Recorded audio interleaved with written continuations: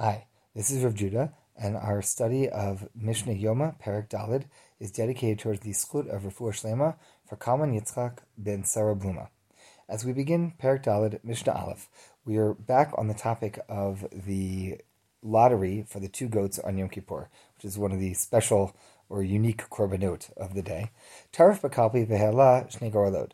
So they would take the lottery box that had the two pieces in it, whether they were made of wood or gold, as we saw a few minutes ago, they were upgraded to gold. Shake it around, and now reach in and take out the two. I'm inclined to call them lottery tickets, but the two pieces that are in there of designations. Echa katuv alav la'Hashem. One of them says on it for Hashem. Echa katuv alav la'Azazel. The other one says la'Azazel. Azazel is a mountain. We'll get there, but it's a mountain in the desert, in Bar Yehuda. So one piece says La Hashem, the other one says La Azazel. Haskan miyamino v'rosh beit av mismalo. And as the Kohen stands by the lottery box, the assisting Kohen Gadol is to his right, and the head of the Beit Av, the head of the family of Kohanim that are on duty at that time, is standing to his left. Im shel shem ala biyamino haskan omer ishi Kohen Gadol hagba yamincha.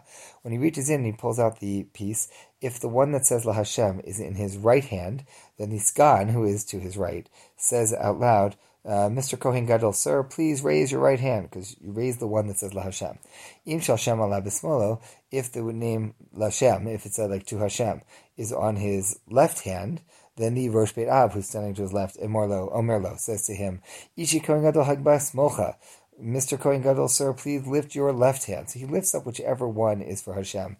The other one, by default, is La Azazel, that's the hand that's down. So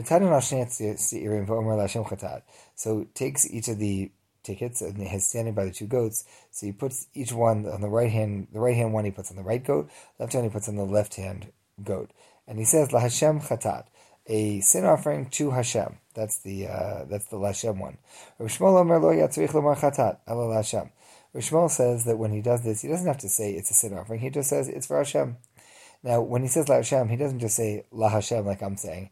He says Le, like for, and then the four-letter name of Hashem, that's a Yud, and then a Hey, and then a Vav, and a Hey, that we don't say out loud as it's written. So he says La, and he pronounces the name as it's written. Vehina onin acharav, and everybody who's there answers, now that they've heard just Hashem's name, that we don't normally say, said aloud.